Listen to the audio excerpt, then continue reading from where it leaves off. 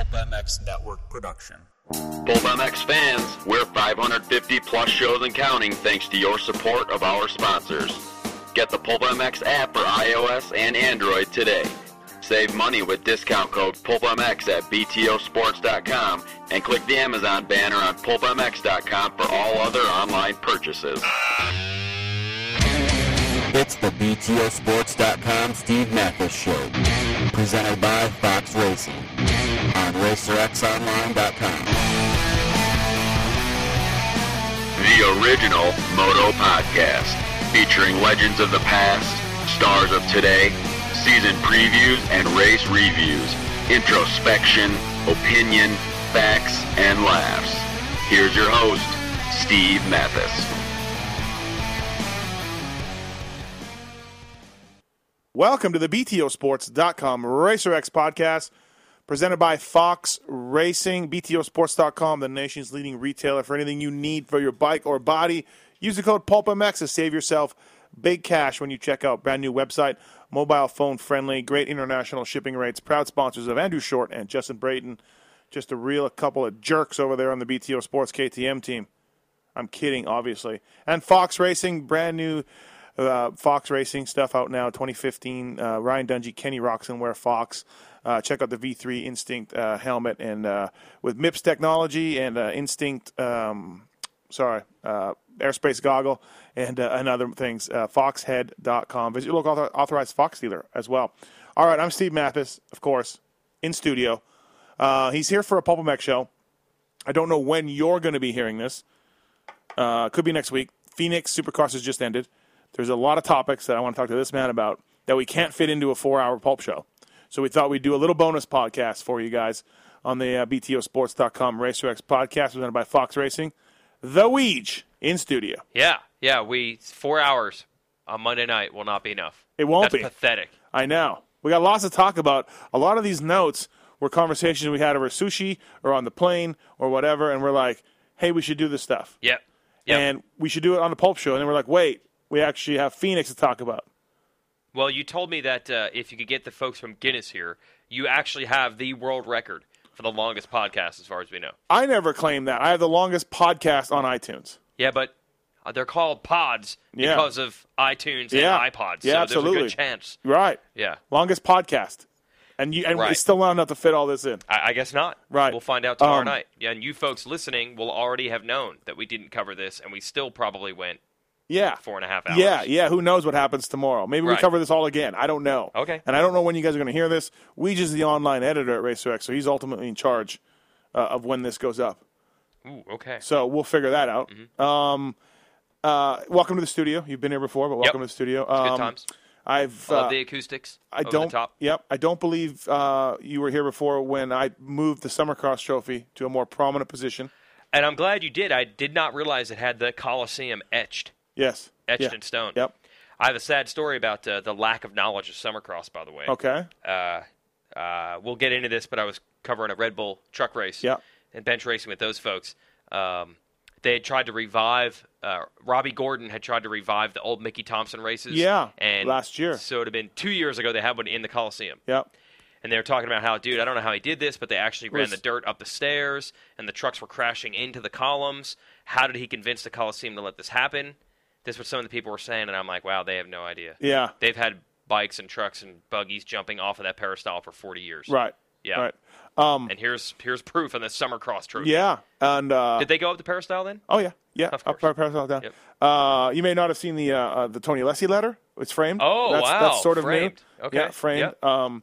Not often I have contracts, and I talked to Mike Genova after Anaheim. Yeah. He said, I was asking about the gear. They make their own gear and Yeah, whatnot. yeah, And he's like, oh, no, I'll do an interview. I'll talk about it. I'm not going to even make you sign a contract or anything like Steve Matthes. So he joked about it. Well, that's good. That's good to see. Yeah. What else do I have new? Motocross the Nations, Tim Ferry pitboard down there. Sent From to me. yours, or in a Cowie Days? No, Mechanics were sent it to me. But is it one? No, of from the Cowie years? Day. No, Cowie not Days. from me. That Nations plate is from when I worked for the Team USA. 86, see it on the wall. Oh, that was a good year. Worked out great. I got my Team Canada Motocross the Nations hat that I got for being a financial contributor to the team. You contributed this year to Goldie's team. Yes, I did. Or the 14 team. Yeah. Oh, all right. Yeah. So that's good. That's maybe about it. The Darth Vader mask, which I know you're a fan of. I don't know why we're pointing out things that no one will ever see. What's the point of this? I'm trying to tell you the improvements we made since the last time you've been here. But we have to do it on a podcast. Well, there's no video, so what else we can do? Well, talk about it when people aren't listening. We're talking about things that people can't see. Is this compelling? Yeah, I think it's compelling. I think Really? I'm talking about the studio. Okay. I always love the Caroli banner where he thinks your name is Pulp. Yeah. Thinks your name is to Pulp. Classic. To my buddy Pulp. Hey, so Phoenix, again, maybe this is going to be after round 3, but Phoenix just happened. We got some stuff to talk about in regards to that. But first, Weege, you weren't even at Phoenix for half the day. Yeah, I figured out a great new way to go about this. Yeah. I don't really like what you've been doing lately. No, you did. You liked the Saturday morning move. You said the Saturday was strong. The Saturday morning move coming in is strong. Yes. But I don't like what you've been doing lately because I see you on TV talking to Ricky Bobby and these type of guys. Yeah. And now I see you doing a truck race in Maine. On, bro. And I don't like that. We're going to lose you. We're going to lose you. You've been expanding your announcing skills across the board. Yeah, as someone said, and unfortunately I think it was a NASCAR driver that said this, so here we go. Now my analogies are starting to be from NASCAR parlance. Me and Ricky Craven were hanging out, and this is what Ricky Craven told me. Somebody like Bobby Allison or something once said, it took me 12 years to become an overnight sensation. Right. And that was pretty much the case. Like, it was last October or something. I get an email out of the blue by the head of like NBC's NASCAR division and said, it was Thursday, and he said, watch the race this weekend, we're going to need you Monday. Really? Out of nowhere. Yeah. I had emailed the guy several times. Yeah. He always said, yeah, whatever, basically. Maybe someday. We'll keep you in mind. You're like, hey, Jason Right. Yeah. Right. Motocross. So then I interviewed, just by chance, I had to interview a crew chief from Joe Gibbs Racing. Yeah. It was brilliant. Right. And it was the week after they had the press conference that I hosted announcing Barsha. Okay. So I show up again, and the PR guy's like, wait, weren't you the motocross guy that was just here last week with Justin? And I'm like, yeah, I am. Now I'm NASCAR guy for the first day in my life. Right. So I did that. The crew chief interview went well. And then NBC guys called me at 11 o'clock that night, and they're like, we just wrapped up everything with today's show. You're ready to interview drivers. Can you go to the Hall of Fame tomorrow? We need you to interview Jeff Gordon. So this went from go interview this crew chief at JGR. Yeah. That night, they liked that. That was Monday afternoon. The show was on Monday night. That was a test for you. They called, Well, they said, do you know any of the drivers? Do you have a relationship with anyone? And I said, no, but I'm willing to make it happen if you need me. And they went, well, we don't want to have you jump into it too far. Don't worry. And then they call me back an hour later like, you know what? You can handle it. You're interviewing Jeff Gordon tomorrow. Yeah. Jeff freaking Gordon. Yeah. Are you kidding me? I didn't know you did that. Yeah. So the second day of the job was at the NASCAR Hall of Fame there in Charlotte. And the dudes are like politicians. You get like from 1:57 p.m. to 1:59 p.m., you'll interview Jeff Gordon. And then he's done and he moves on to the guy standing right next to you. And then he'll talk to him. And Then he'll talk to him. Really? Yeah. So there's no small talk. There's no breaking the ice. It's come at Jeff Gordon with 2 questions. I've never spoken to these dudes ever. It was Jeff Gordon and Carl Edwards. So I'm trying to ask questions that are decent. Who made up the questions? I did. Really? Yeah. They trusted you. Exactly. Watch the race this weekend. Yes. We didn't even know who you were on Thursday. Right. Watch race this weekend. We'll be back on Monday. Yeah. You're good. Go for it. Go ask Absolutely. Jeff Gordon 2 intelligent questions. Yes. And I knew that Carl Edwards had all year they were saying that he was just slow. He was slow. He was not effective. Why didn't you ask him about Shuey? Shuey? Timmy Ferry and Carl share a trainer. What? When Timmy raced. Are you serious? You know Shuey? No. He wears a Ferrari hat. Dean. What? Dean. You know Dean? No. You know Dean. You've met Dean. No. He wears a Ferrari hat 24/7. We called him Shuey. Schumacher. He now works with Kennard and R.J. Hampshire because Timmy works with these guys. Yeah. His main guy is Carl Edwards. Get out of here. I didn't know you knew this. I did not know this. No. So the next time I see Carl Edwards, I actually have something to talk to him Dean about. Golick from CTS. I've heard his name. Ask him about Dean. Wow. Carl Edwards is known as being like the only in shape. Yeah. Or Jimmy Johnson also. Dean flies with him on his jet, goes to the races, trains him, all deal. Did teach him the backflip that he does? I don't know. All that? Wow. But Red Dog, Carl Edwards. Actually, here's a perfect example. That wouldn't have mattered because there was no small talk. Yeah. It was right. Carl Edwards walks up, But but wait a minute. Very first, what's that? What you could have said? Hey, you're renowned for being in awesome shape, and I know you're working with Dean Golick at CTS. That would really maybe can you? I'm sure the NASCAR folks really wanted it. Okay. Be that in depth. Okay. So the very first thing I say, because I know this is the question that needs to be asked, and I was seriously nervous, and I thought you were going to see my hand shaking because it was shaking with the microphone. I was like, how is this going to go? I've never spoken to this guy in my life. Yeah. And the first words I say to him is, your team has been struggling to find the speed to win races this year. Yeah. Is there anything you can do to overcome that, or do you have a different strategy to try to win races in another manner? Yeah. He just rolled with it. I think I heard Emig ask somebody that the other. Oh, yeah. Do you lack the speed? Yeah. They asked that after a heat race win? Yeah. But the advantage they have is that the car is really more important than the driver. Yeah. So it's not a direct attack on Carl Edwards himself. Where in Supercross, we know you're really saying it's the rider. Right. Yeah, the bike helps. Well, no, JT says it's all bike. It's all bike. Sorry. He didn't say it's all. But, he's making it sound like a very 50-50. Yeah, it is not 50-50. It is not, because the riders do get very mad when you say that one's not as good as the other, right? Yeah. So you just, out of the gate, your speed hasn't been there, Carl. Yeah, and I said, so is there some way you can improve that performance, or are you going about a different type of strategy to figure out a way to win races on pit stops or fuel mileage? And he immediately said, well, first of all, we're not trying not to win races. We want to win races. But since we are lacking performance, and I'm like, oh, my God. Yeah. He took it. He's fine with it. Yeah. We're good. He didn't say to you, aren't you the guy who missed the gate drop? He didn't. Tim Farrad, you know him. Right. And he rolled with it. And then Jeff Gordon rolled with it. And I was off to the races, as they say. So I'm.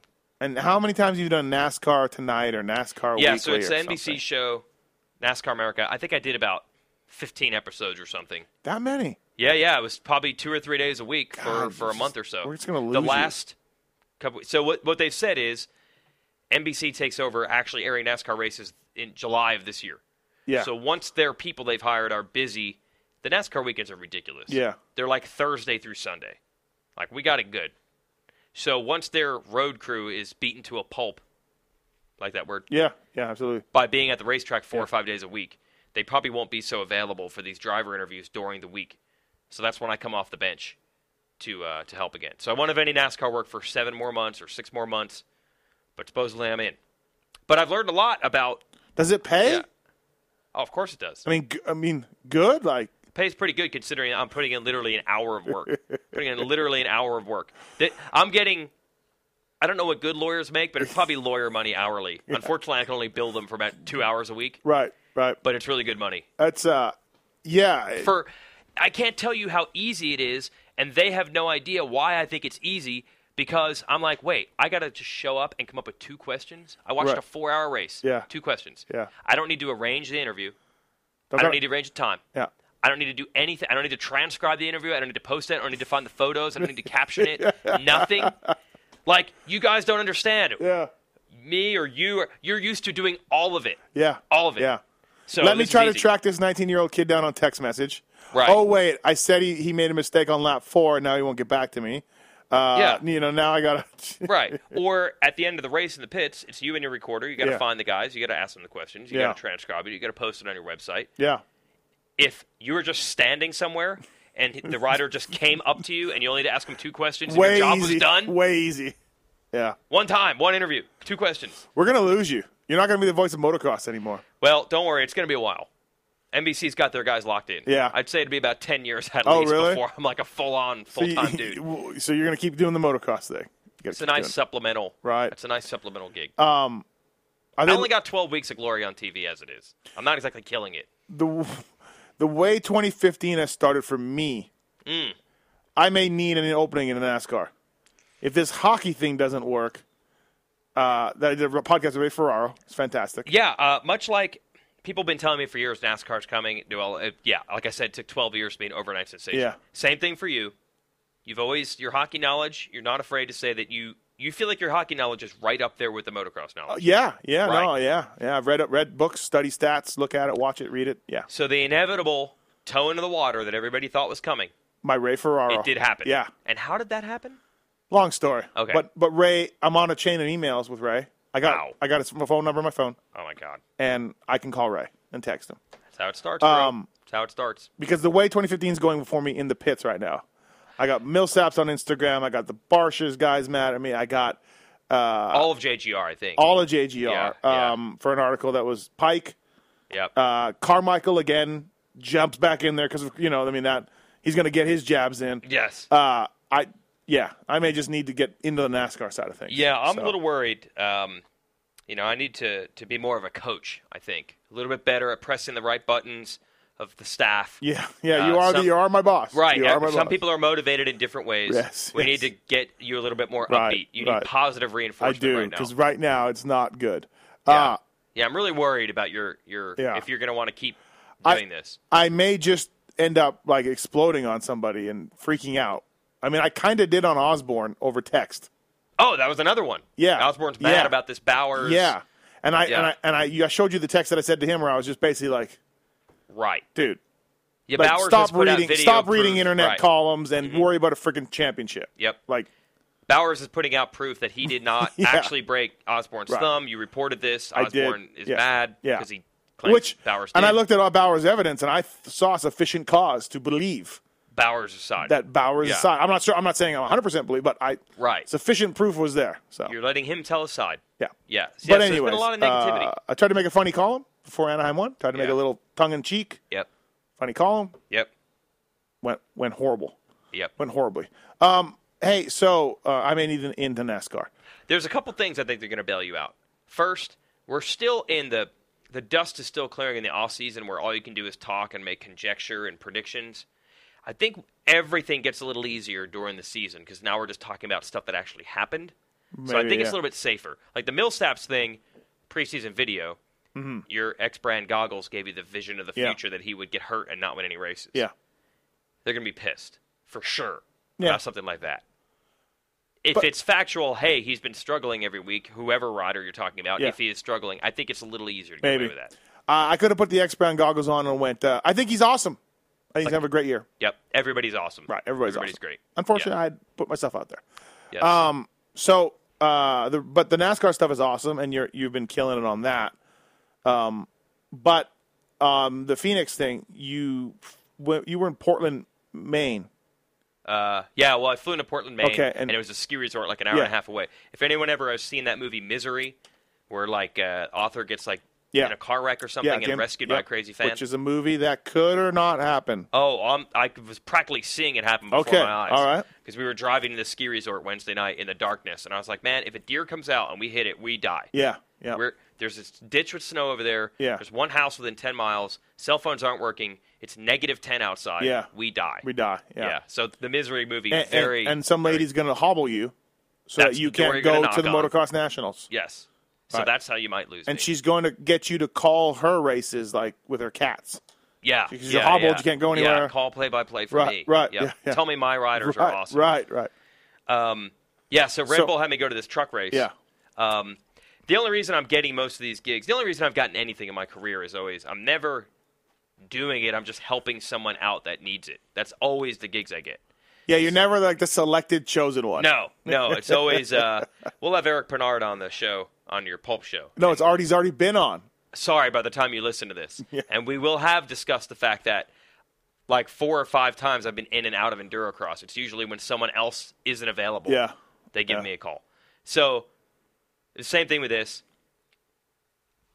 Red Bull says, hey, we have an event, a truck race. We'd like you to announce it. I'm like, yeah, sounds great. Okay, we need to book a flight right now. So you know that means that it is the 11th hour. Yeah, and prices are about to go up. Tess Sewell had a rave to go to. Well, whatever. I kept making fun of myself all weekend. Yeah. And everybody's like, no, that's ridiculous. And then Cameron Steele, who I announced with, everybody was making fun of me, saying that I'm the B team or whatever. Yeah. And then Cameron Steele actually said, he's like, well, wait a minute. Lee Diffie usually does this show, and doesn't he have to do the Dakar Rally like for the next 3 weeks? And everybody was like, oh my God, you're right. That is probably what happened. Why. He would have done this, but he was busy. You really were the second pick. Yeah. Or the 5th. Or Tess Sewell or Lee Tess Diffie. Sewell. Right. Maybe the BMX guy was busy. Craig Reynolds. No. Oh. The vert guy, X Games medals. Bestwick. Bestwick was I thought busy. you meant the guy that once did color commentary on Arena Cross with me, Craig Reynolds. Oh. He was an ex-BMX pro who, unfortunately, I found working at a mountain bike shop in Charlotte. Yeah. He was doing a NASCAR show once with Broadcast Leanne Tweeden. On top of his game, contract with Speed, and then the show was canceled, and it just quickly... It's a very unreliable field to be in. Yes, I'm getting lawyer money per hour. Right. But again, the hours, they can stop very short. NASCAR money, Red Bull money, you're pulling it all in.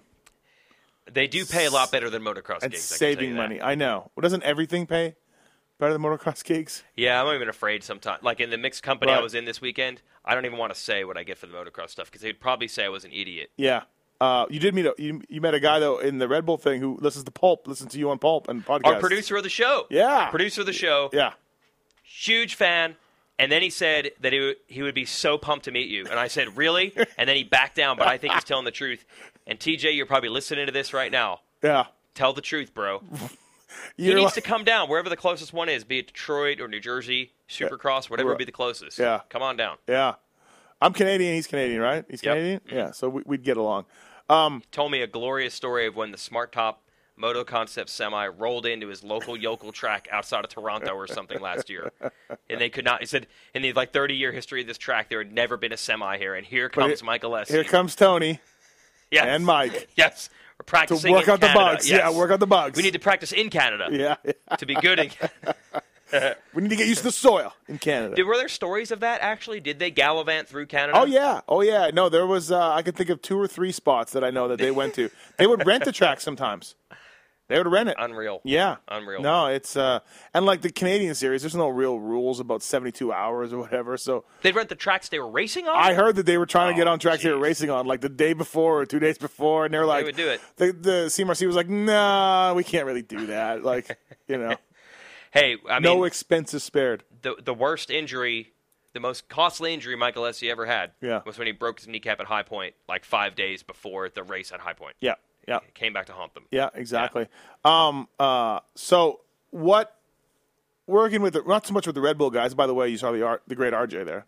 It was cool. We had brilliant. RJ and Brian Deegan racing, so a little crossover. Yeah.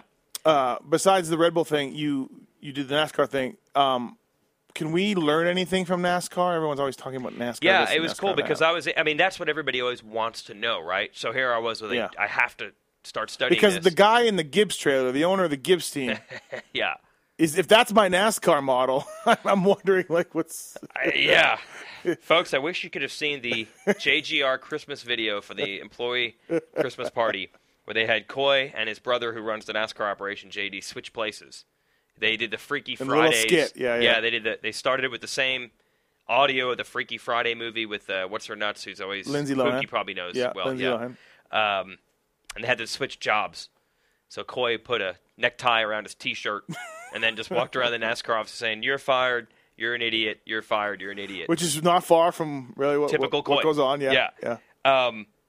So I've had to study NASCAR closely, and I'm like, oh, this is perfect because in motocross, whenever the subject of money and teams and what the sport needs and who's screwing who and money-wise, the NASCAR thing always gets brought up.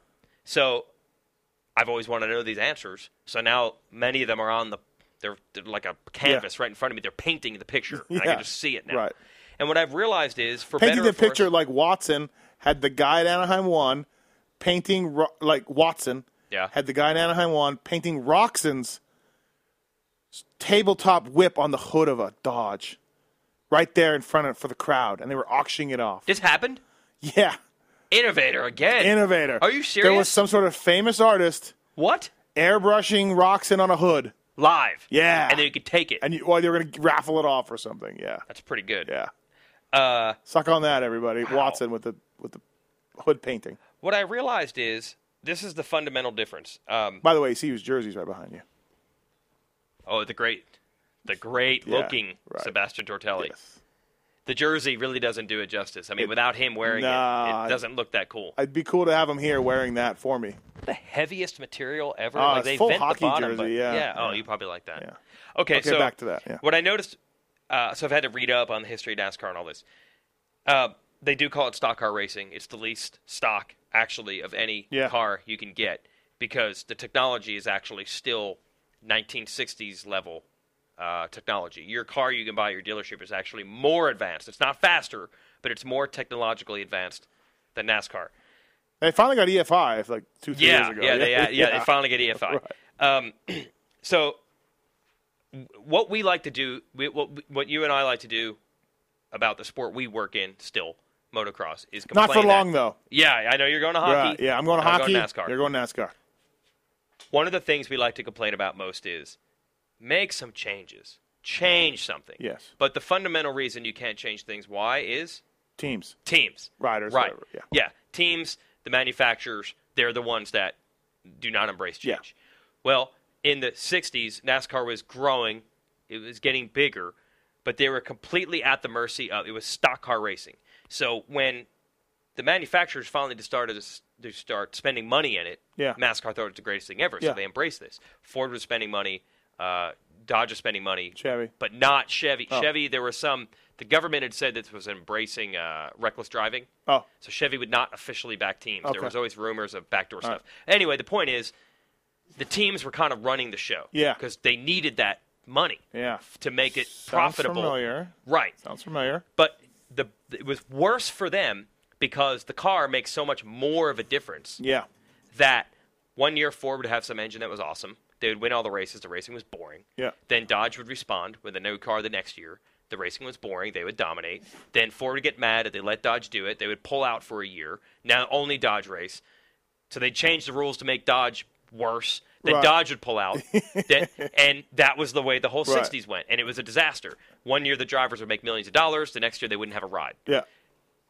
Finally, I think NASCAR realized, they call it the modern era of NASCAR starting in 1972. They basically decided, this ain't going to work. It is awesome to have these manufacturers willing to lose money to promote racing. The cars, and to pay the drivers and to have the series be big. But this is stinking up the show. It's never competitive racing. They just complain. It's never going to be fair for everybody. We need to wean ourselves off of this. And that's basically what they did. They started putting more effort into trying to get TV coverage. And, you're only about 10 years away from cable, so it's a good time to start really working the television angle. Yeah. The teams were now forced to try to find outside sponsor money because they couldn't just live off of the manufacturers anymore. That's what got NASCAR to where it is now, where the teams and the OEMs basically have no say. Yeah. They really decided that by trying to model it after stock vehicles you can buy, made for a worse show. Yeah. Now, the NASCAR cars, the reason they're built the way they are is 100% because they figured out this is what makes the closest, most competitive racing. Yeah. And that's all they care about. It's all about the show. What makes that race on Sunday the most enjoyable to watch for the audience? And I mean, it's been rumored for years that NASCAR throws, other riders throw debris on the track, but NASCAR throws some mystery cautions every once in a while. Yep. We're going to tighten up the racing here. Yep. If somebody starts dominating, they got to raise their spoiler up a little bit. Right. Yeah, it's very close. Like, it's 50-50 show versus sport. Yeah. There's so many questions as to why are they doing this, why are they doing that. But the basic point, what I'm making here is... Yes, please get to this, because it's not a history of NASCAR show. All their decisions are made on, again, what makes this more entertaining for the people in the stands and the people watching on TV. Right. It is the complete antithesis of what we're talking about. We don't do that. We don't do that.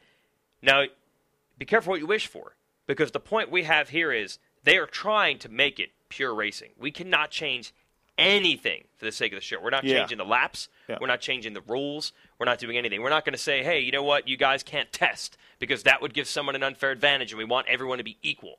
It is a massive difference. But the problem is the changes we ask for, once you marginalize those teams and you basically say we don't need your money anymore, you have to be able to find enough of this outside money to survive. Yeah. Motocross will never be popular enough to get there. Cars are rolling billboards, so it's much easier. And it's just going to be more popular. Well, I still think motorcycle racing, fundamentally, the heart of things, the bottom line, motorcycle racing, to a lot of people, is and always will be, for Hell's Angels, crazy people. Yeah. Think about when you were growing up. Right. You rode quads, so we can't really cover you. Yeah. You had a Suzuki LT 50 and a 180, something like that. Okay. 160. Yeah, 160. But the bottom line is, Yep. When you went to school or you met your buddies' moms and they said you raced motorcycles, they thought you were a rebel, crazy, you're going to get hurt. Yeah. Motorcycle racing will never be embraced. Yes. Like NASCAR racing, because we all have cars and we all drive on the street. Right. So. Yeah, but here's the other problem. Nobody that likes motocross more than NASCAR wants to admit this. Our races are boring compared to that. Oh, absolutely. It's predictable. There's never close finishes, just about ever. NASCAR, because every rule they made was to just make the racing closer. If someone's going faster, keep making the cars more similar. Make the tracks just circles.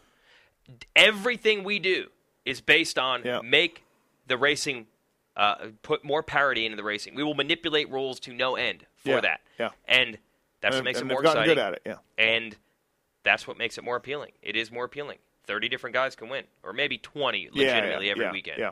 Motocross will never be like that, because to do that, you'd have to manipulate the rules so much that it would then turn off anyone who's invested for the actual competition side, the manufacturers, because we can't afford to live without them. Well, and it's so much rider right. How ability. How could you possibly do that? Right. Like, unless you're force feeding them, like animals, they it's really disgusting, but they breed them and then they force feed food down them. Yes. For their livers to explode or something. Pookie was telling me this. I don't know.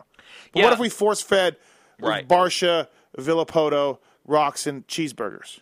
It would be crazy. I mean, I'm just saying. Right. Probably breaking some laws, though. Yeah, you'd have to literally say, you're only allowed to eat this food, you can only ride this much, all that. It'll never happen. No. But that's – or you're right. Even if you did that, talent is talent. Someone's going to dominate no matter what you do. Yeah. Yeah. Our sport is it's an athletic sport. And I've been saying this for a long time. We'll never be NASCAR. No. Never. Right. And the real reason, it's not the billboards, it's not that motorcycles are Hell's Angel. The number one reason, the racing will never be competitive enough, to be exciting enough, to be popular enough, to make all the other things happen, which is, it's so popular that we don't need the manufacturers anymore. But hold anymore. on, though. Yeah. We can try by changing things. We can try. Yes. But we don't. And they have the exact opposite problem, but they've gone too far in each direction. NASCAR goes too far in that direction, where a lot of people think it's not even real. Yeah. Our sport, since they do absolutely nothing, they can't even make it any closer at all. Since NASCAR is so obsessed with making it close, they've kind of sold out. The other way around. We had 20-lap mains in 74. Yep. We got 20-lap mains now. Yep. We got, qualifiers out of the heat. Yep. To get in the main event. We got them now. Nothing. We got, whatever. Even this, the number one thing that people talk about is tracks, right? It's the absolute number one thing when it's a boring race. Yeah. The track's too easy, the track's too difficult, too tight, whatever it is. It's always blamed on the track. And they'll never solve it, because the easy track is supposed to level the playing field because everyone can ride it well, but then Anaheim 1's track was easy, and that led to boring racing because you couldn't pass. You need to track up more separation but wait a so minute, they can pass, but if they separate, then they would pull ahead. You can't fix it. Yep. However, has anyone ever done a study to even figure out anything of we watched videotape and realized this type of turn produces the most types of passes, and we will build more tracks with it. Does anyone do that? No. Anything? No. This combination works. Triples were 67 feet in 1988. Right. Yep. They're 67 feet right now. Yeah. We noticed that when the whoops are 90 feet versus when the whoops are 70 feet, this seems to happen more. Never, ever. No. Not even no. People believe, at least behind the scenes, that they do try to make changes to the tracks to help. Yeah. But in general, there isn't this massive study to really figure out what really can manipulate the racing to make it better. I blame Giuseppe. He's been blamed for a lot of things. Moving on to that. Yeah. James Stewart's gone. Mm-hmm. We'll probably touch this on the Pulp Show, but James Stewart's gone. Ryan Villapoto's gone. Yeah. Early in the series. Thoughts on that? We miss him? We want him back? It's okay? I think in Anaheim 1, it did take some starch out of it. You do? Yeah, I think so. I mean, we'll build # who's next. We'll build new guys, right? Sport's going to be fine. Right. And okay, this is coming Timmy on. Ferry left. His sport managed to. Somehow. Yeah. But it's going to be a little tough because obviously this is a little bit more of a rude a break, a rough transition. Mm-hmm. I mean, this is pretty drastic. The two guys just basically disappeared. One guy was champ, it really and one is. guy won 5 races. It's like races. they're dead. Right, yeah, they disappeared. Right. It wasn't like The last 3 years, the kids started beating them and took the title away. It's like they were taken. Oh, we'll go to that. We'll get to that. Right. I mean, McGrath did retire, but first Carmichael beat him for the title. Yeah. Then he had a decent year at Yamaha. Then he tried a KTM. It was a 3-year. Yeah. It wasn't, I'm just leaving. No. And I'm suspended. Johnson got hurt. Bailey got hurt. You know. Yeah. It was sort of a slow thing. Well, Bailey was instant, but Timmy was leading the title, and then he broke his heel at Daytona. He was leading? Yeah, that's why I remember. The points. Yeah, that's how I remember. Beating Reed and Stu. Yeah, and then he hurt his leg. Yeah, that's true. Yeah. So I think we're seeing here that you could have Tomac Roczen, for example. Yeah. It'd be a great rivalry for the ages. America versus Germany. I mean, there's many things to like. The heritage of Tomac, the America versus Germany. They're both great riders. They both work hard. It'll be fine. But they're not stars in the same way that, say, Stewart was or Reed was at their height. But it took Stewart and Reed years to become that level of star. Yeah. They'll get there. We'll be fine. But as of today... I mean, Chad Reed in 03 was just a version of Eli Tomac. Right. I mean, super fast young kid. Yeah. Is he really going to be that good? Yeah, exactly. Yeah. So, 3-4 years from now, you'll be fine. Right. But right now, I think it is a little... I think I notice the little less... Yeah. I know the racing's supposedly wide open this year, but in the end, people say they want good racing. They really want stars. Stu and his crazy balls moves, although they've calmed down a little bit, got to watch them. You had to watch them. You had to watch them. Yeah. Something special. Yeah, so it's a little weird.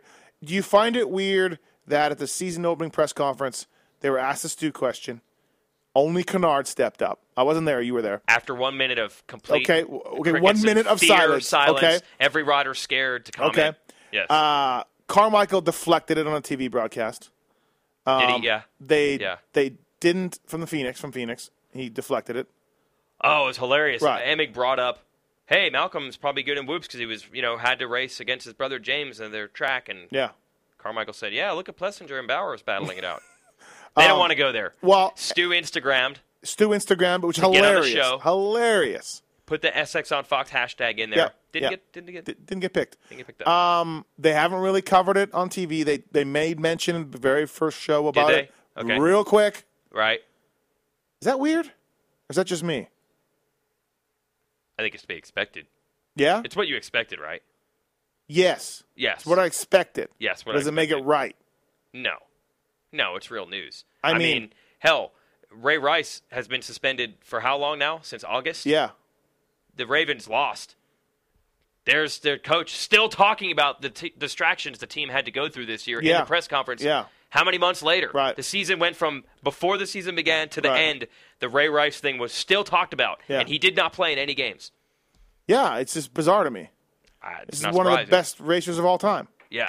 I mean, when do we see in a broadcast like they just announced that he passed away or something? They just have a memorial for him.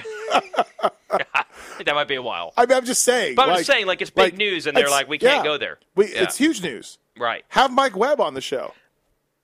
And talk to him about it. Yeah. Yeah, no interview about it, nothing. I guess. I haven't watched every single minute, I'll admit, but I'm assuming. I don't. No, I know. That's big news, and it's about the stars.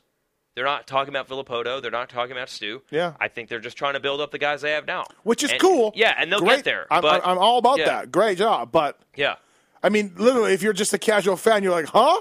No, and I admit, even as recently as 2 years ago, I remember some guy who kind of follows it saying, he's like, yeah, so what's the deal? There just aren't any standout stars, anymore. Stu, is there any dominant guys now? I'm like, well, Ryan Villopoto's actually won the title 3 years in a row against Stewart and Reed. Oh, really? I haven't heard of him. It takes a while. It takes a while. Yeah. And Villopoto didn't do himself any favors as far as the Reed and Stewart and Carmichael, McGrath, they were really bigger than life. Yeah. Villopoto just raced. Villopoto will be, I think, remembered like a Stanton. Yeah. Great rider. Yes. Multi-time champion. Yeah. Incredible work ethic. Showman, not so much. Bigger than life, not so much. No. Phenomenal, but yeah. Yeah. I think, oddly, his racing, I think, is going to gain respect as the years go by. Because the lack of stardom, I think you didn't quite realize maybe quite as good how good he was while it was happening. Mm-hmm. But once you start realizing how crazy it was to win 4 in a row? Like 10 years from now when no one else even touches it? Yeah. We'll be like, that was amazing. Yeah. Remember that year that he was down like 35 points to Millsaps and still wrapped it up early? He ripped off 80 straight laps of lead, 80 straight laps. Yeah. And basically retired? Yeah. Remember the year he didn't make the main event and still won the title? Yeah. Like, you're going to start being, damn. Right. Reed was still there at the time, and Stu was right there, but he really was good. It's too bad they're both dead. It's too bad. I see the point you're making. Yeah, real shame. It's gone. Just gone. Hey, let's take a break here on the BTOsports.com RacerX podcast presented by Fox Racing. Listen to this commercial from Race Tech and save yourself money. Jason Wygant here in studio, and we'll talk a little more when we get back. A little more bench racing here. Stick around, why don't you? BTOsports.com RacerX podcast presented by Fox Racing. Hey, I want to talk about privateers and what they choose for suspension. Yeah, that's right. Some of the top privateers, most of the top privateers out there, choose Race Tech. Long been supporting the world's fastest privateer since 1984. Michael Lieb, Vince Freeze, Chris Blows, Cody Gilmore, and many other guys choose Race Tech suspension, and they've been around a long time, and their work stands for itself. Don't forget, people, at least change your oil in your new bike and use Race Tech to do it. Some of that stock oil isn't that good. Race Tech's the world's largest aftermarket motorcycle suspension modification company. 30 years they've been supplying racers, riders, and tuners with the industry's best suspension products.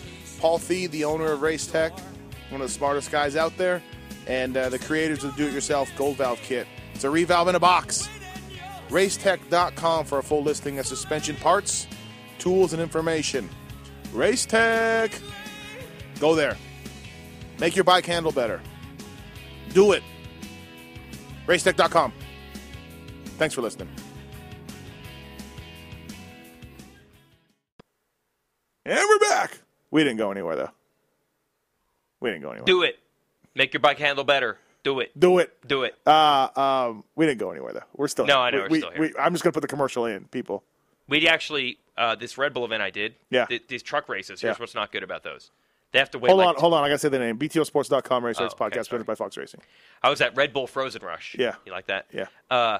The trucks, apparently, they're not nearly as reliable as dirt bikes. So they had like 15 minutes between every race. The races only take 4 minutes, and then we needed like a 15-minute break. Was this on their Red Bull app? That the straight rhythm was the Red Bull app, Red Bull TV. But similar to what you just did, how can I even explain this? We started announcing the race as it started, but we didn't start showing the webcast till an hour and a half later. And then all the 20-minute breaks, they just kept editing them out. And then by the time they started showing us an hour and a half later, by cutting out those breaks, we actually caught up to live by the end of the final run. Live on what? The racing started at like noon local time. Yeah, okay. But the webcast, you couldn't see the webcast yet. You had to wait an hour for the webcast to start. So the webcast started an hour behind. But why wouldn't you just come in then? Because they don't want to have these 15-minute breaks all day long. What 15-minute breaks? Between every run. Oh, I'm sorry. Okay, imagine if Supercross had to take a 20-minute break between each heat. Right, I got you. To get the bikes ready. So right. So it's Fox race. Let's just come in there at 9, take that 7 to 9 junk, keep the announcement that we already did, cut out all the breaks, and let's play it right now. But you would still do the breaks. Well, we did what you just did. Yeah. We just said we were taking a break, and we really didn't take a break. Nice. Yeah. Nice. So my dad watched it, and he said, man, that was just nonstop racing. I'm like, no, it wasn't. Yeah. If you were here in person, you didn't realize there was 20 minutes in each run where we just pretend that we didn't take a break. Yeah. But we actually did. Did RJ come out in his Life's a Beach shorts at all? Over top of his jumpsuit? His riding suit? Aaron Hansen and I got to bench racing about RJ last night. We had to go watch those Rodeo clips. So They're good. So good. Yeah, so good. So good, yeah. All right, welcome back to the show. We got a little bit more to touch on here. We just going to NASCAR. I'm going to hockey. So this may be the last time you ever hear us. Yeah. Could be. Yeah. I'm tired of dealing with these people in the pit. Folks, I need your suggestions. Hit me up on Twitter. Email me, jasonw@racerxonline.com. I got to figure out a way to keep Matthes motivated. I'm getting very worried. I'm not in a good place. I'm in a bitter place. I'm very worried. We need we need some positive reinforcement. I was surprised that my observations last week were as positive as they were. I felt like just turning in all caps. Everyone's awesome? No, F everyone. Really? In big font. can't you just kill them with kindness? Like, can't you just change and conform? Just conform. I mean, how would you feel if you had a rider lying about me laughing about a rider getting hurt? How would you feel? Oh, I forgot all about that. Right. Was the worst one of all. That was another one. Yeah, a dad told another dad supposedly that you laughed about a rider getting hurt. I was laughing about in Will the Hahn. elevator. Right, getting hurt. Because you would do that. And I made a phone call, and the dad was like, "No, you didn't do that. I didn't say that." And somebody said that he said that. Somebody said I said it. Went down. I split the telephone game. Now I'm laughing about riders getting hurt. Right, and as you pointed out, somebody heard this false rumor about you doing it. Well, a whole bunch of other people probably heard it too. Who even knows who heard it? Do I need to get a plane to fly over the pits? Like, I never made fun of Will Hahn getting hurt. Yeah, right. Like, it would be that bad. Right. No, it's depressing for sure. Yeah, it's depressing, and stuff like that I didn't even do, or I'm just people are out to get me or whatever. You just conform? Couldn't you just Saturday night? Couldn't you say, "Hey, at MiniCoop175, I've always believed in you." Hashtag you're awesome. Couldn't you you're do next. Hashtag you're next. You're next. At this point, I think I can't. It's too late. People will be onto that game. But maybe if I reinvented myself. Hey, at Jesse Nelson, I picked you to win Anaheim 1. Thumbs up. Thumbs off. Oh, wait. No, I can't do that. God. Oh. I'm just saying. Right. Can't just conform. Learn to conform. Instead you were going to throw out an FU. I need a Medi moment. I just need a Medi moment to pick me up. Yeah, he really believes in your stuff. And I said, can we arrange Shorty and Brayton to maybe embrace you? Because, of course, they'll say nice things. Of course. They embrace everyone. Yeah, that doesn't count. They embrace everyone. Does not count. No, remember no when I doubt bombed hosting the Supercross banquet in 2005 or whatever year it was? Yeah, except for my wife. Yeah. Well, and I mean, I made a lot of jokes about Shorty running into people and all that. And then, like, 2 weeks later, I see him at Glen Helen. What? Yeah, so you remember I hosted the Supercross banquet. I bombed miserably. Yeah, it was good. But it's good stuff. You thought Pookie was your wife is the only one that liked it. Dying. There was another one. A lot of jokes about Andrew Short riding rough, team tactics to help Wyndham against Reed, blah, blah, blah. I see him at Glen Helen 2 weeks later. Hey, man, I was just making jokes. Oh, no, I thought it was great. Oh, it's hilarious. Yeah. He was like the happiest guy of all. And most of he had more stuff against him. Well, him and J-Law. J-Law was not there. Trust me, he was fine. Yeah. J-Lo was not in the But I'm building. saying as far as being targets. Oh, right. J-Lo was not there, though. No, he was. Yeah. Did not make it to that. He was the Palms. Right. No, Shorty and Brayton don't count. We need to find a fairly high-profile guy who's somewhat sensitive to back you and say that he likes what you're doing. Yeah. Reed, it might help. Reed doesn't count either. No, Reed doesn't count because he gave me Reed's a millionaire and he told me to go tell everyone to go pound sand. Right, but he's got FU money. Right. And not everybody. Chad tells his own teams to go. Team managers to go pound sand. So. We know that Chad Reed doesn't cry when someone says something bad about him. He believes in himself. Yeah. He's not worried about this. So he doesn't count And I think either. he understands that there's a media and there's a game and we cover it and we offer opinions and sometimes we're right and sometimes we're wrong. But I don't want to turn this into one of those things, into one of those podcasts where I'm just complaining. No, but I'm complaining. But I'm complaining. Yeah, we need to pump you up. One thing else too we got to cover. You had something about privateers that's been getting on. Well, really, we have reached a strange point in the sport now. This Ricky Carmichael road to Supercross is real now. Yeah. This is real. There's no more escaping it. Yeah. The very last Jordan Smith raced this last weekend. Yeah. The last guy to slip through, I believe, was Aldridge. Yeah. He had been hurt enough where he had still scored points in the old system like 2 years ago and got in. So for now on, it's going to happen. I'm not hearing a lot of positive feedback from it. I don't think people like it. This is a professional sport, folks. You want to make money. You want this to be a professional, big-time sport. People are complaining that they're being forced to go to two cities. Well, I think it's two cities to get somebody in points. If you don't get the number of points, you got to keep going, right? Well, fine. Yeah, whatever it is, yeah. If you're trying to make it, so to speak, like no one just rides in their backyard and then all of a sudden turns pro and does well. No. Generally speaking, no. Right. You probably went to some amateur races.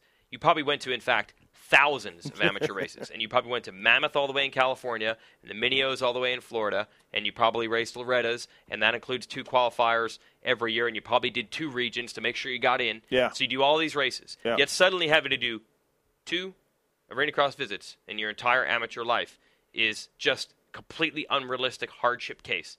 How can they require this to happen? It's a professional sport.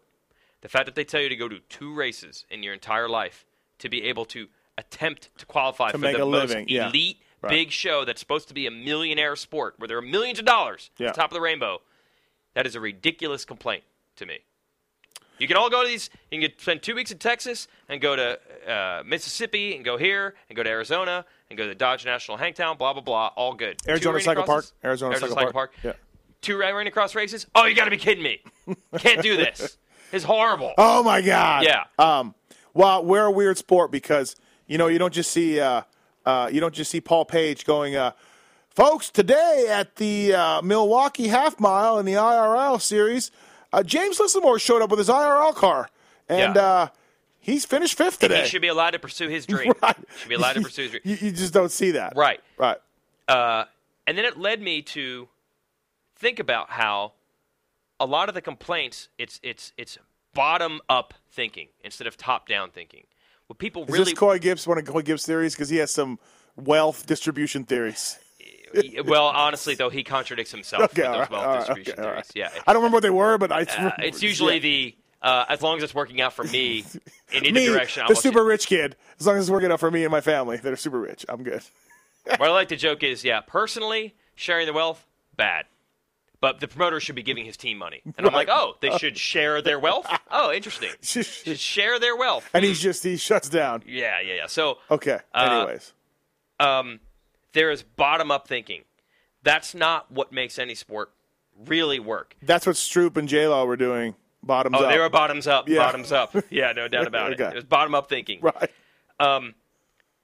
The reason people want to pursue this big time is because the pot of gold in the rainbow is big. Yeah. Ryan Villapota was making a lot of money. Yeah. Ken Roxon is making a lot of money. Leah Tomek's that's where you want to be. Yeah. Rules have to be in place to make that part healthy. If that's healthy, and those teams are bringing in sponsors, and people are coming in the stands to watch them, and manufacturers or sponsors are putting in money because people are in the stands to watch them, that's how people make money. You do not help privateers make money by having a larger purse. You do it by making an environment that encourages more teams to exist, because you could put $1 million in the purse, split it by the amount of riders that are there. It would help a little bit. People are still going to complain. It'll never be high enough. Well, yeah. Yeah. But if you split it, $1 million would equate to like $800 a weekend more for everybody, which wouldn't change your life. Yeah, I thought you meant, $1 million divided by 40 guys in a night show is quite a bit, but you're dividing by 80 or whatever. $1 million for the year. I'm saying. Yeah. That's a lot of money. Yeah. $1 million for the year. Yeah. To make it $1 million. I hope Feld makes that much. Who knows?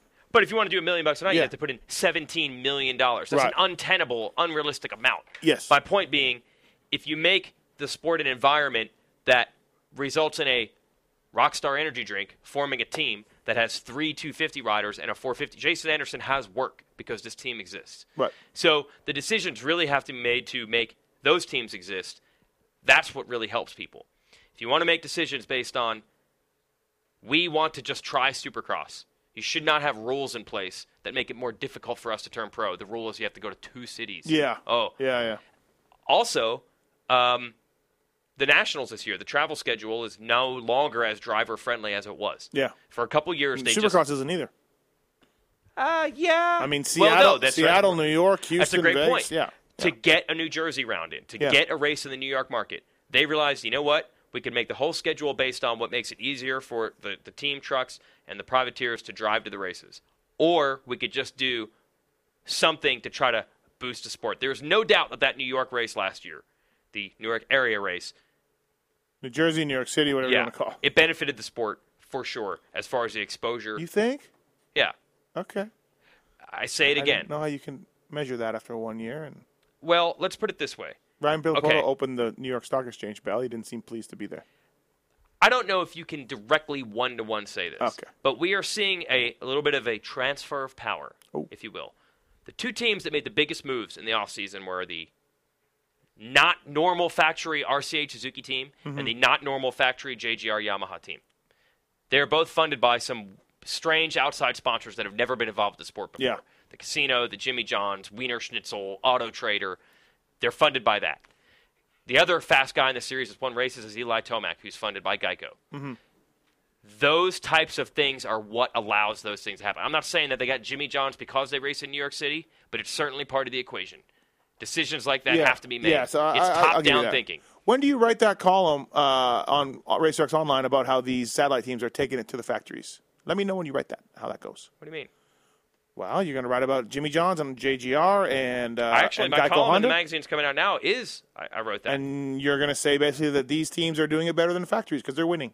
That's not what you're going to say, but that's what they're going to imply that you said that. Well, and you're going to get in trouble. Well, I actually went back to the NASCAR thing and said that this is good and it's going that direction. But if everyone thinks this is the way it needs to go completely, be careful. The sport is lucky that we have a model where factories are still willing to lose money on racing. Yeah, right. Don't ever want that to go away. If that goes away, we're all in huge, huge trouble. Yeah, I agree. Okay. Right. All right. But anyway, so the national Just travel don't make sure you schedule, don't insinuate that they're doing a better job. No, I know there's a lot of OEMs. robbery, yes, because every team thinks every other team is dumb and they're the only smart ones. Right. And these guys, Right. they're very sensitive.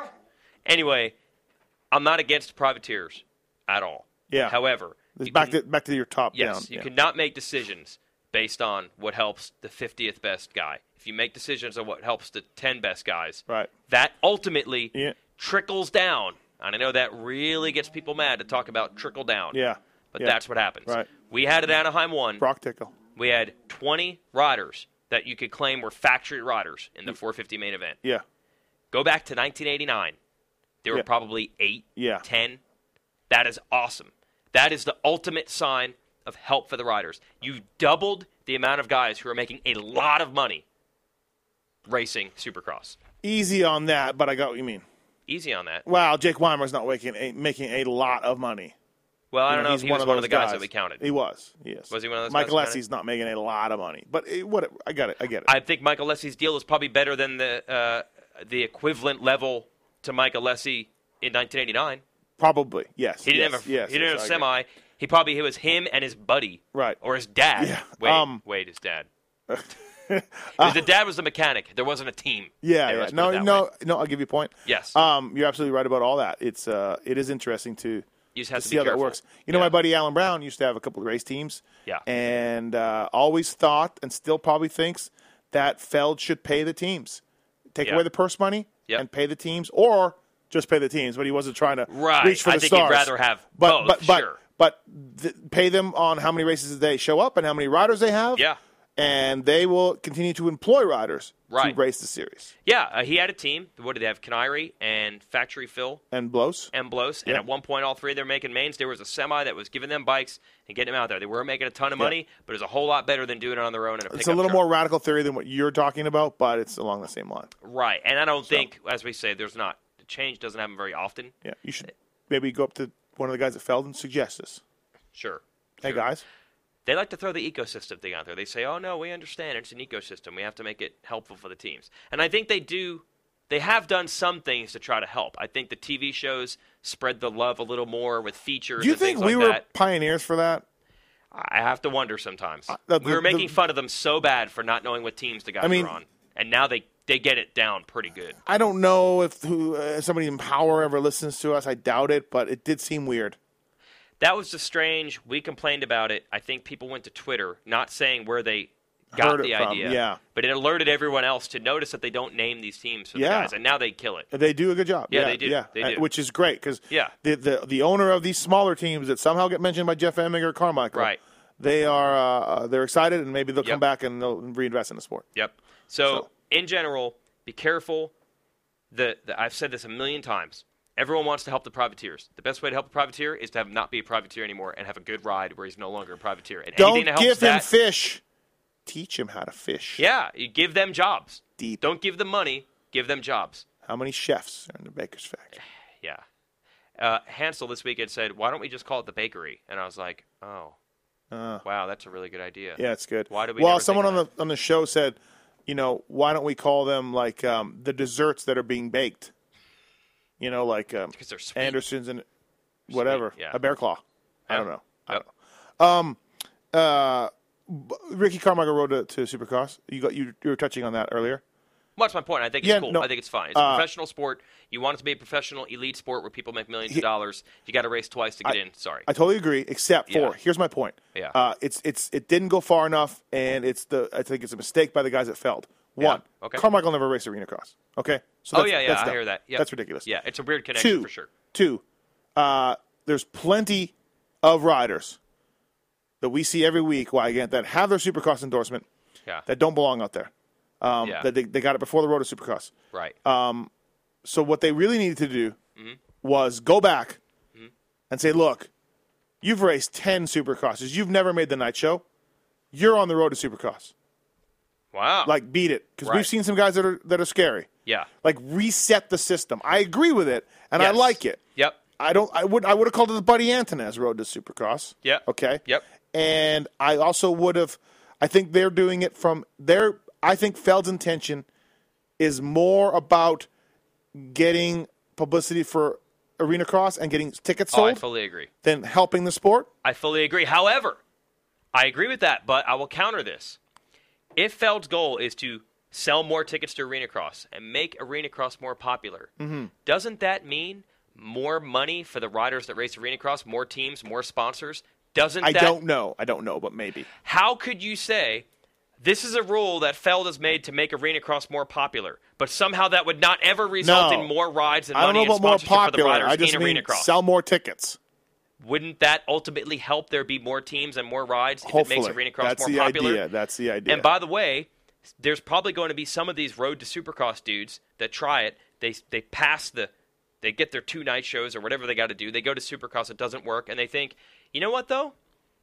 Maybe we go back and try that Arena Cross thing. I never thought about that, but that was okay. And now Arena Cross is more popular than it was because people are interested much more than they used to be because they're able to watch these next-level kids. Bowers went from Supercross to Arena Cross, back to Supercross. Buddy Antonez has done it. Right. Did that suck for them? No. They put a lot of money in the bank. Look at who won the first round, Chris Plose. Good job by him. Yes. He couldn't win in Supercross. Oh, really? No, he's in Arena Cross. And he's winning. Does it suck for Blos? No. That series? No. You know what would make it even better for Blos? The series was 20% larger and more popular, and he got more money because of it. So just cut some dudes out. I guess that's what you're saying, yeah. Cut some dudes out and be like, look, you got to go back to Arena Cross to prove yourself. There's no doubt that the system, I'm not saying it's perfect. Yeah. Someone posted something in our comment section on Racer X. It was a brilliant point. He said there were 100 guys trying to qualify, and only 22 make it in. Can you imagine what a practice session on Arena Cross track is like? You're probably getting blocked half the time. You probably never get a clear lap. Yeah. I understand that. I'm not saying the system is perfect. Right. But to say, this is ridiculous, that's ridiculous. You like that? Yeah, it's good. Say, this is ridiculous, that's ridiculous. That's some of the Fox News. That's what they would say? Yeah.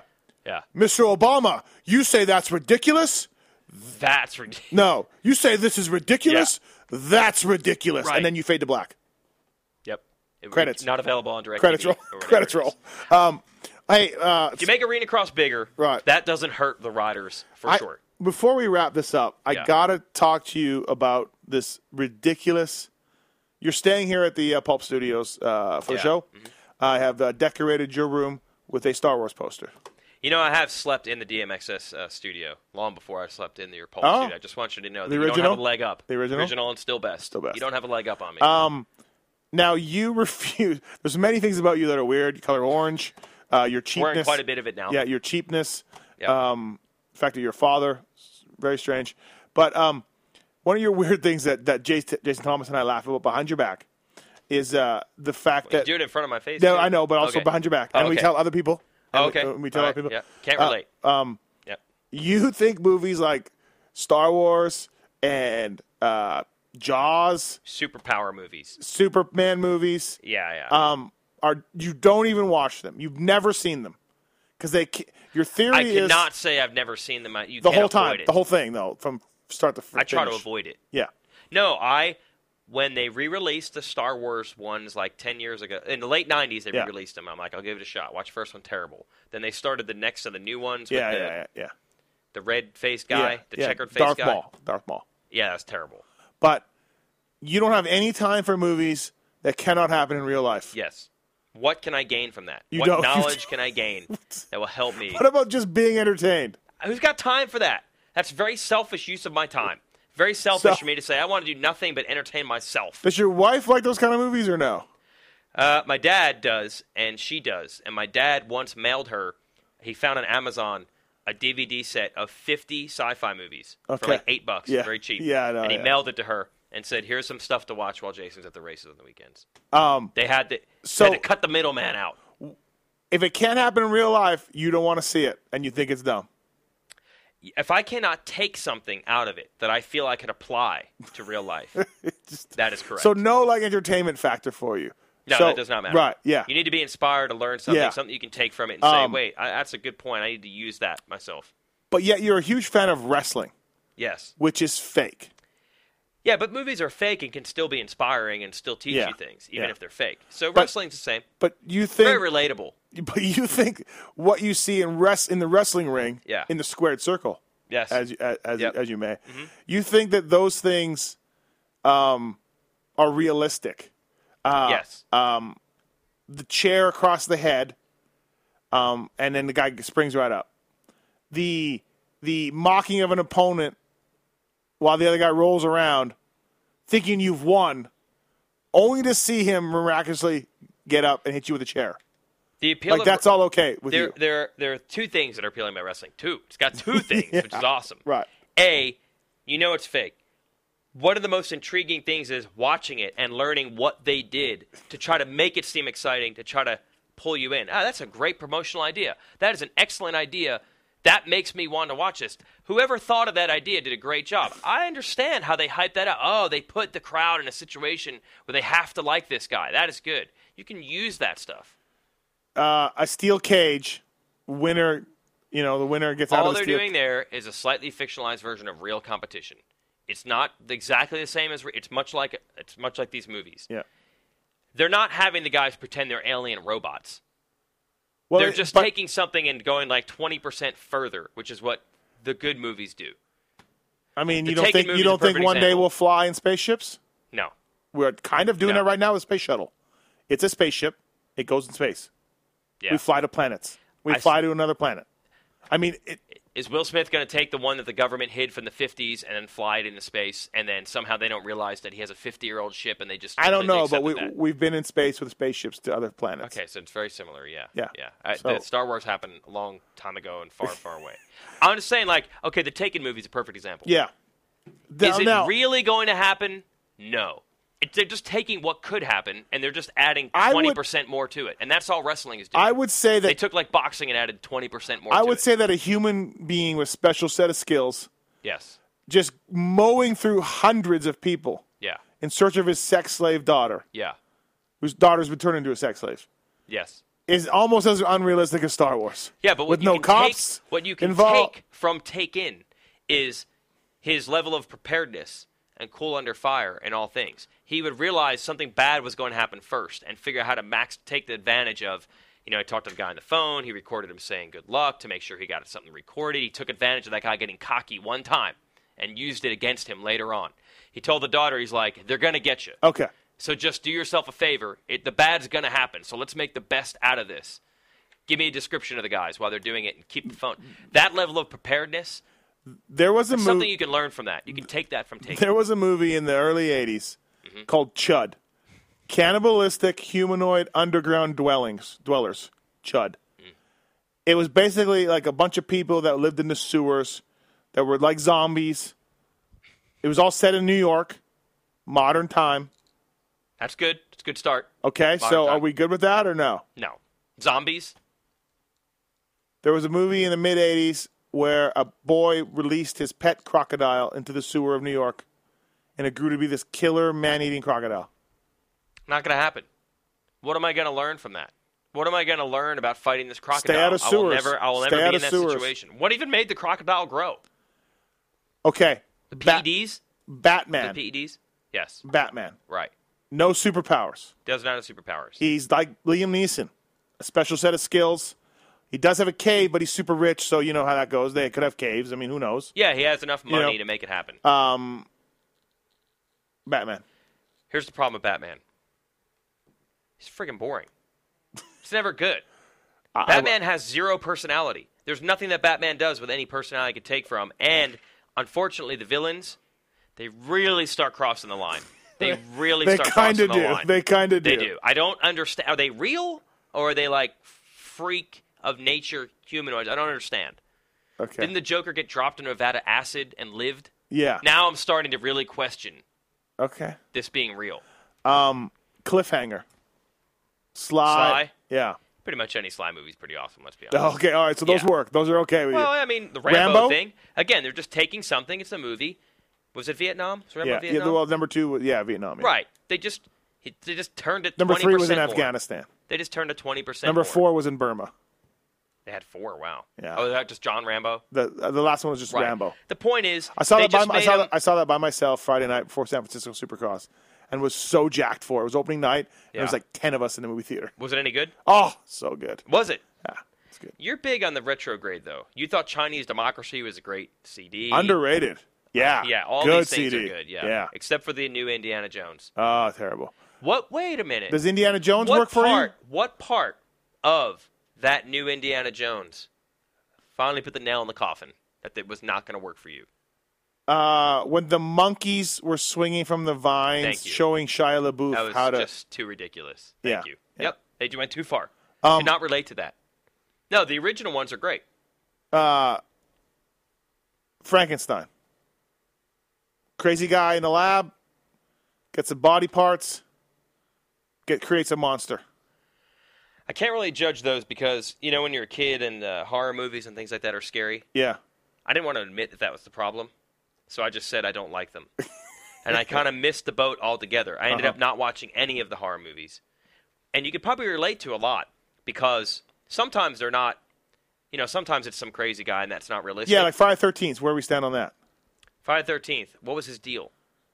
Well, he was very angry. He's very angry. And he wanted to murder kids. That could happen. Okay. That's pretty good. I mean, he looked like he was dead multiple times. Okay, so I can't judge. I didn't see it. Okay. But let me tell you what the scariest movie you ever didn't see made. Friday the 13th. No, I told you I missed the boat and all. Okay, what about Jaws? No, here's the scariest movie ever made. Jaws. Wait, before we get to that, Jaws. Shark eating people, very angry. Big shark. Too much. I mean, you can get bit by a shark in the ocean. Yeah. Did he come on land? What did he do? No, he doesn't come on land. No. Well, what makes him so dangerous then? Just don't go in the water. He's just huge. Yeah, and he's attracted to eat people. Like it tastes good for him, or he's angry. I don't know. Too far. Okay. Going too far. All right, scariest movie. Scariest movie of all time. Fear. You know the movie Fear? It's aptly named. Mark Wahlberg? No. Yes. Wait. That is the scary. Yeah, Mark Wahlberg. Yeah. It is the scariest movie ever because it is the most relatable scary movie of all time. I don't remember what it was. The movie was about some badass dude rolls into town, starts dating this guy's daughter. The daughter, of course, likes the bad guy. The dad says he shouldn't date him. Now the daughter hates the dad. The more the dad doesn't like the guy who's shady, the more she does. The guy turns out to be shady. The dad doesn't want him to date the daughter. Now the guy's going to have to kill the dad. Everything that happens in that movie, I'm like, yep, that could happen. There's this dude in every school. You had a daughter, too. Well, this movie came out, I think, when I was in high school. Yeah. And we actually had a dude in our high school named Charlie Wolf who looks just like Marky Mark. Oh? When Marky Mark had his music career, looked just like Charlie Wolf. Yeah. The guy's name was Charlie Wolf. Guy moves into town, comes from another school, comes from another town, comes to our school. I think it was 7th or 8th Charlie grade. Wolf. Charlie Wolf comes in and says, "Who's the toughest kid in school?" It's probably blah blah blah. All right, I need to fight him. Probably a guy named Colin. Yeah, it's very huge. Yeah, he said, "Who's the toughest guy here?" They named some kid. He said, "Well, I'll have to fight him then." And he jumped the dude. His name's Charlie Wolf. Charlie Wolf. Yeah, Charlie Wolf comes in, beats this dude up, gets in trouble. Charlie Wolf was getting into fights, and it was like a 9-month span of Charlie Wolf getting into fights and destroying property at school, and the girls were swooning over this guy. And then finally, one day, we have a substitute teacher calling roll, who's here, calls out Charlie Wolf's name, and one of the kids in class says, "Oh yeah, Charlie's gone, he's not in the school anymore." And they're like, "Well, it's on the list." No, he pulled a gun on one of the teachers yesterday. He's out of school forever. And we never saw Charlie Wolf again. Really? And then oddly enough, 5 years later when I graduated high school, his signature was on our senior year T-shirt that you could buy. He never stepped foot in our high school. He was like in jail for the rest of his life. Actually had a gun in class in 8th grade. This is 8th grade? Yeah, 8th grade. That would have made me 13 years old, and this was, I believe, 1992. This is way ahead of its time. Yeah. My point is, Marky Mark, song's popular around that time. Wow, he looks just like Charlie Wolf. Yeah. Then about 6 years later, Marky Mark makes a movie where he pretty much is Charlie Wolf. And I saw the girls that loved Charlie Wolf, even though they knew he was a bad dude. And I guarantee if their dads had told him not to date Charlie Wolf, Charlie Wolf would have pulled the gun on them, just like he did in The Teacher. That's why the movie Fear is the scariest ever, because it's scary, but most importantly, completely realistic and relatable. It's the scariest movie of all time. You can watch that movie and say, could this happen? Absolutely. Absolutely this could happen. To any regular guy who just has a daughter, this could happen. Yeah, I mean... Can't argue that. Yeah, no, I can't. Texas Chainsaw Massacre, whatever, bro. Yeah. Saw. Yeah. Yeah. Relatable and so scary. You just never want... Like, Godzilla? No, forget it. No. Nah, it's not happening. Right. I don't see what I could get out of that. I can apply to. How about just entertainment? How about just That's selfish use of my time. There's no reasoning with you. There's no making sense of it. I could probably ride a dirt bike in that hour and a half. I mean, that's a much better use of my time. Right. Mountain guess. Bike, yeah, absolutely. So, yeah. Okay. I mean, it gets tough. There's some that really do. But wait a minute. Yeah. Winners take all. You loved it. They just took it, and they just turned it up. Do you really 20%. feel like someone could build a bike in the pits and go win Dallas? I'm telling you, I understand they're not documentaries. They're going to take it. Rambo, Rocky, did that really happen exactly like that? They're movies. I give them their artistic liberties. Yeah. But Rocky wasn't good because he had X-ray vision or heat vision. What about the out of his Terminator? eyes. What about the Terminator? It was the Rise of the Machine, right? Rise of the Machine? That was the third one, but from the future, a robot comes in. Oh, it was from the future? Yeah. I thought he's just a cyborg man, as he called it. No. He was from the future. He came from the future? Oh, my God. This guy. I didn't know that. I only saw the second one. Okay, all right. I did not know that. No idea that he came from the future and that the guy sent him back through time? No. I thought they just invented a cyborg and he went crazy. Which I was like, I guess I could see that happening. Okay, but now... No, future? No, it doesn't happen. Right. Because it would have happened. Yeah. Why would they not have picked 2002 to be the year that they came from the future? Hi, I'm from the year 3000. Right. Okay. So it's not going to happen. Okay. Mm-hmm. All right. Not relatable. So, yeah, it's not so much... It's just that you could see it happening. It's if you can learn something that you can take. I would love to learn. And apply it to I would real love life. to know what you learned from those wrestling skits where Macho Man and Rand and Hulk are fighting over Elizabeth and. That's so typical. That's so typical. Onto Two the guys fighting over one chick. They were trying to coexist as a championship tag team with a girl between them. You know that's going to end badly. That's exactly what happened. All right. Yeah. Yep. BTOsports.com RacerX podcast presented by Fox Racing. I mean, just look at these Rocky movies. They follow this great thing where he's an underdog. He works really hard. He just wants to go the distance. And then what happens? He starts making money. He starts getting complacent. He buys a jacket with a giant tiger face on the back. Yep. Yeah. In Rocky Porsche. 2. Yeah. And then he starts, I believe the lyrics to one of the songs like in Rocky 3 are all about that. Oh, that's the Eye of the Tiger. Yeah, he loses the Eye of the Tiger. Yeah, that's in 3. That's 3. Yeah. Well, he sucks in 3, gets beat by Clubber Lang because he gets soft on top. Yeah. That's totally relatable. It's something that happens. He got complacent. Absolutely. Yes, it was 20% more ridiculous than any real boxing match would be. Right. But it has total things that you could see that and be like, don't do that, do this. I could see why he was successful here. Take that in your real life. Okay. At some point, every dude has been like, wishing he could. And so be you more would you've seen none of these modern superhero movies? Absolutely not. Absolutely not. Not one of them. Avengers or any of these Marvel movies. Absolutely not. Never will. Millions of people are seeing these. Yes. I mean, they're huge. Oh, I'm fully aware of that. No, none of them. None of the Harry Potters or the what are the other ones? Lord of the Hobbit, Rings. Hobbit. No, yeah. absolutely not. These are completely fictitious. I mean, and wrestling is just a stretch of reality. Exactly. Right, it's just 20% dialed up. Right. Yeah. All right. Mm-hmm. Thank you. This podcast is over. I won. Thanks, Weege. I appreciate it. Thanks, everybody, for listening. We appreciate it. Hope you enjoyed some of our banter and bench racing back and forth. And the next time you hear from me, I'll be the #1 hockey reporter in the world, and Weige will be interviewing Jimmy Johnson. Yeah, dominating NASCAR. NASCAR. Man, when I get my hands on Jimmy Johnson and talk about the moto thing, I'm going to be in. Yeah. He's a moto guy. He's El Cajon Zone. Yep. Talk about RJ? Yep. I think I am leaving this sport. Yep. All right, guys. See ya.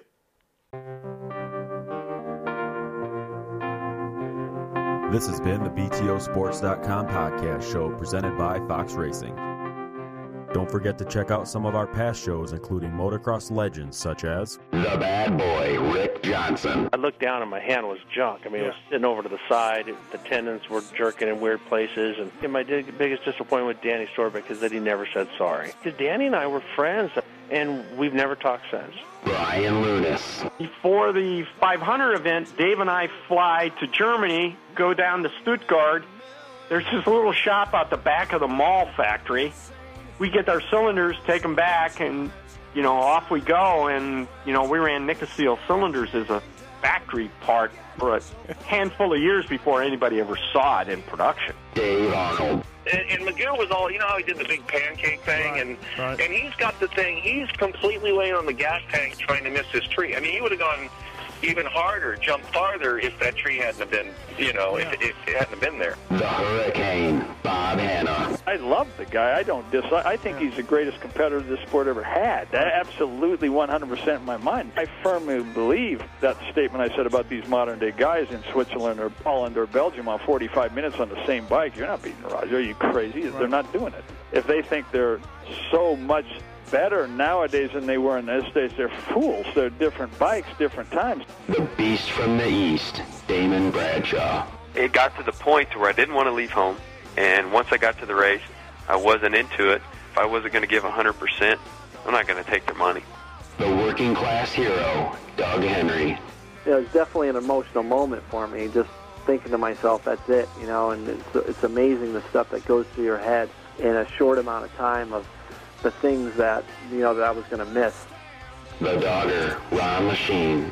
Until you really open your ears and you want to listen to what they're saying, it's like beating a dead horse, and I know from personal experience, did anybody ever sit me down? Of course they did. Everybody did. Pro Circuits, Mitch Payton. There's two ways to make the money. One is you can sign for money, or two, you can earn the money. I'm a high believer in earning the money. I think they ride better when they earn the money. 7-time Jeremy McGrath. I was so mad, so disappointed and so frustrated that I pulled the pick and I left. Every point counts. I could kick myself to this day for not just riding around in tents. It's been no problem. My ego got in the way, The O Show, Johnny O'Mara. Stuff that you'd sit there if you didn't even want to ride it, you just wanted to just look at it all day. I mean, I got a chance to test all that. I like that era I was in. I really do. Search Pulp MX in the iTunes store to enjoy these and over 500 more great motocross podcasts.